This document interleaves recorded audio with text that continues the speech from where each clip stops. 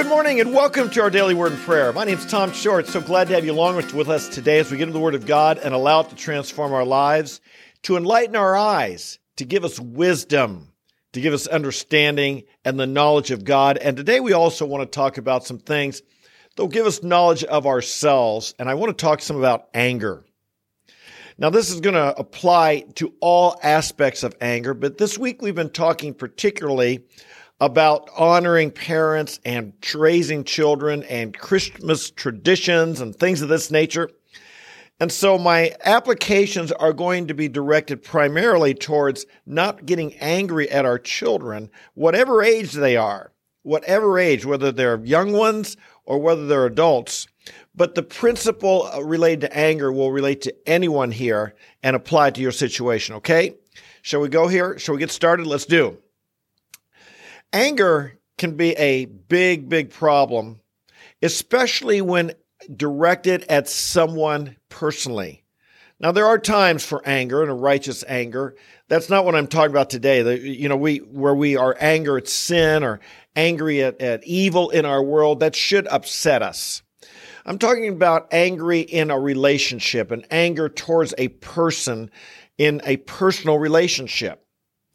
And what I have found here in my life is that I get angry when my rights are violated in a relationship. It could be any number of things. I think I have a right to peace and quiet.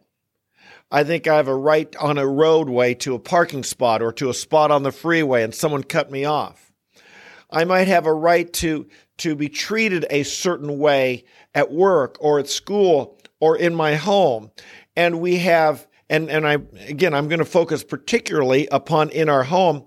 As a parent, we feel we have a right to be obeyed. I mean, the scripture teaches that children are to obey their parents. And we have a right to be obeyed with a good attitude and with a smile on the face and so on. And when that doesn't happen, it can be quite irritating and can cause us to become angry. You know, it's easy to think as a parent, I take care of you, I provide for you, I brought you into this world, I'm smarter than you, I'm bigger than you, I've got, and why can't you do what I ask? Why do you have to test me? Why do you have to push back on me? Why do you have to disobey me? And it's very easy to feel personally offended and that my right as a parent to be obeyed has been violated. And if that's the way we feel, I find that's where I can often get angry. What do you do about this? Years ago, I heard a message talking about Jesus yielding up his rights. And it's meant so much to me. It's been one of the foundational messages of my life is this concept of yielding up my rights. And it comes from Philippians chapter 2, and we begin with verse where he says, have this attitude in yourself, which was also in Christ Jesus. And then beginning in verse 6, he says this, verse 5, have this attitude in yourselves, which was also in Christ Jesus, who, although he existed in the form of God, did not regard equality with God a thing to be grasped, but emptied himself, taking the form of a bondservant, being made in the likeness of men. Now, this is referring to the incarnation. This is referring to Jesus coming down to earth as a man. He never stopped being God. He deserved to be worshiped. He deserved to have everyone obey him, worship him, honor him. He had the right to that, but instead he took the form of a servant, a bondservant, a lowly servant.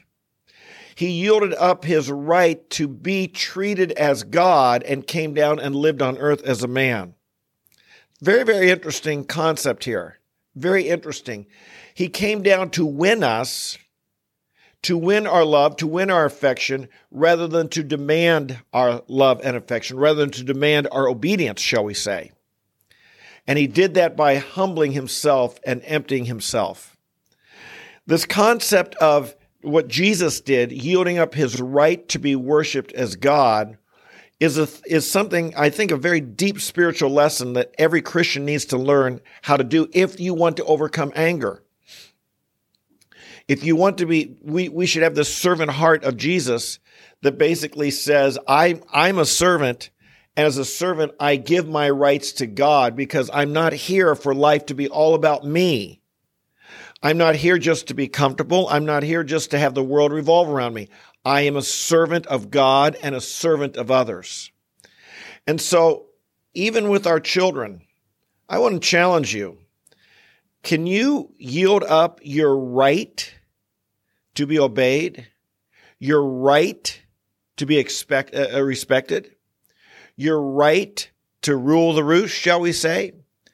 I'd like to suggest if you can do that, you'll have a lot less anger in your life when your authority is challenged. But there's another side of the coin here that I don't want us to miss. Because some people who have yielded up that right, and in our culture today, would just look at kids as their equal, or even because they've yielded up, because they exalt their children, and the world revolves around their children, and they think they're here completely to serve them. They get really angry because they don't do this, the second half, the other side of the coin, which I'm going to share with you now. I'm not saying that your life should revolve around your kids and they should rule the roost. That's not what I'm saying at all. That's the wrong response. So when you yield up your rights, that does not mean they become the king, but there's something else here, and that's this. We yield our rights, but we embrace our responsibilities. This is very, very important. I yield up my right to be respected and honored, but I embrace my responsibility to train my children to respect and honor me and their mother, because that's what God commands. You see the difference here? The first one, I'm demanding respect for my sake. The second one, I'm demanding respect for their sake. I'm demanding it because this is what God commands. Not because it benefits me, although it certainly would, but I do it for their sake. I do it for their sake. And this comes to a very, very important rule of child discipline, and that is this. We discipline them for their benefit, not ours.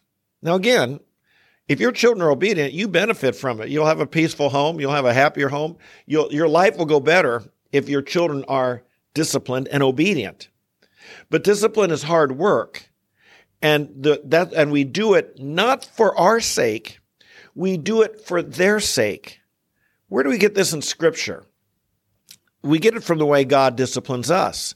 Let's look in Hebrews chapter 12, verses 9 and 10. He writes this, "We had earthly fathers to discipline us, and we respected them.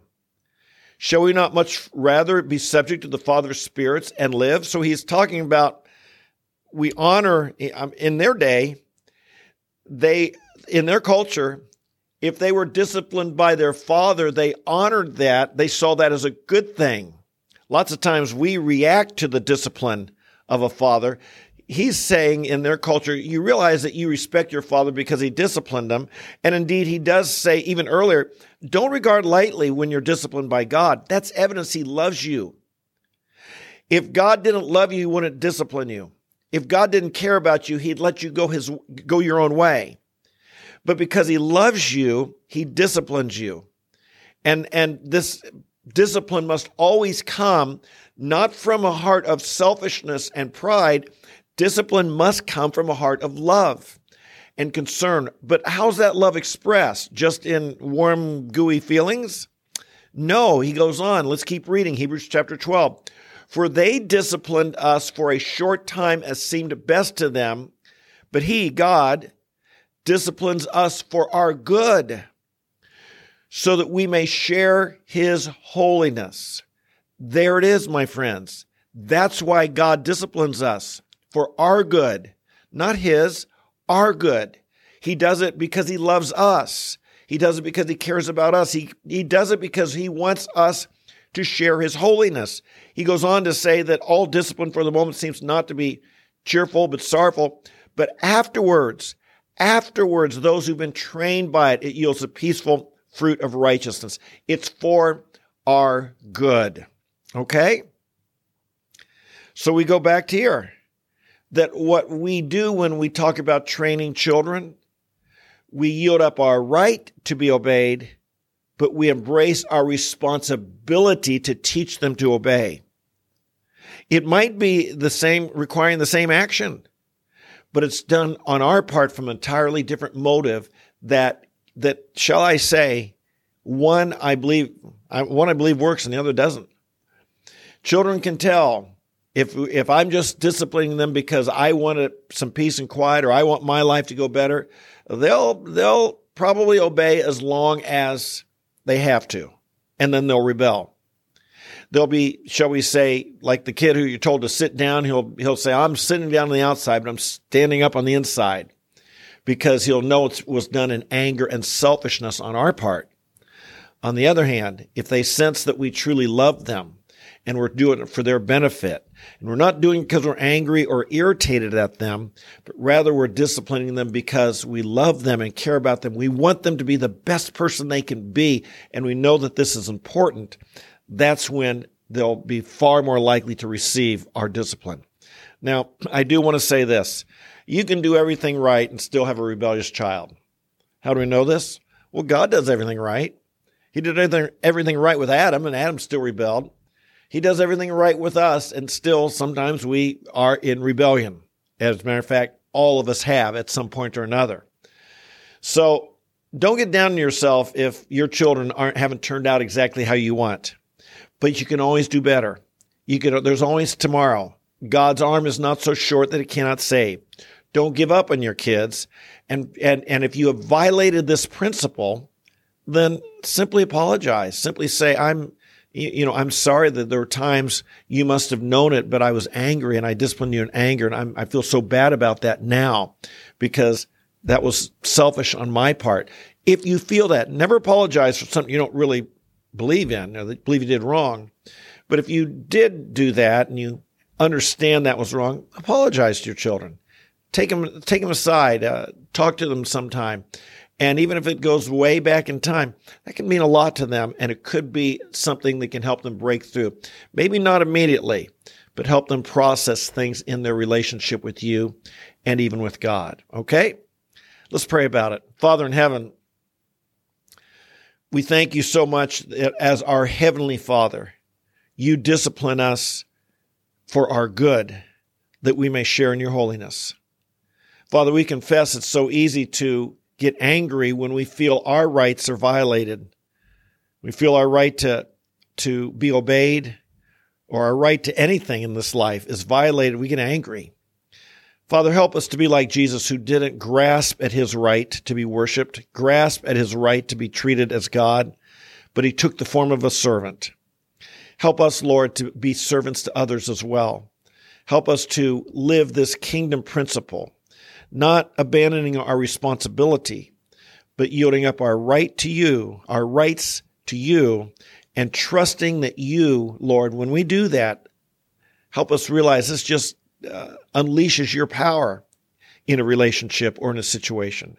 Help us, Father, to not be the people who've got to do it our way, but learn how to solve problems your ways.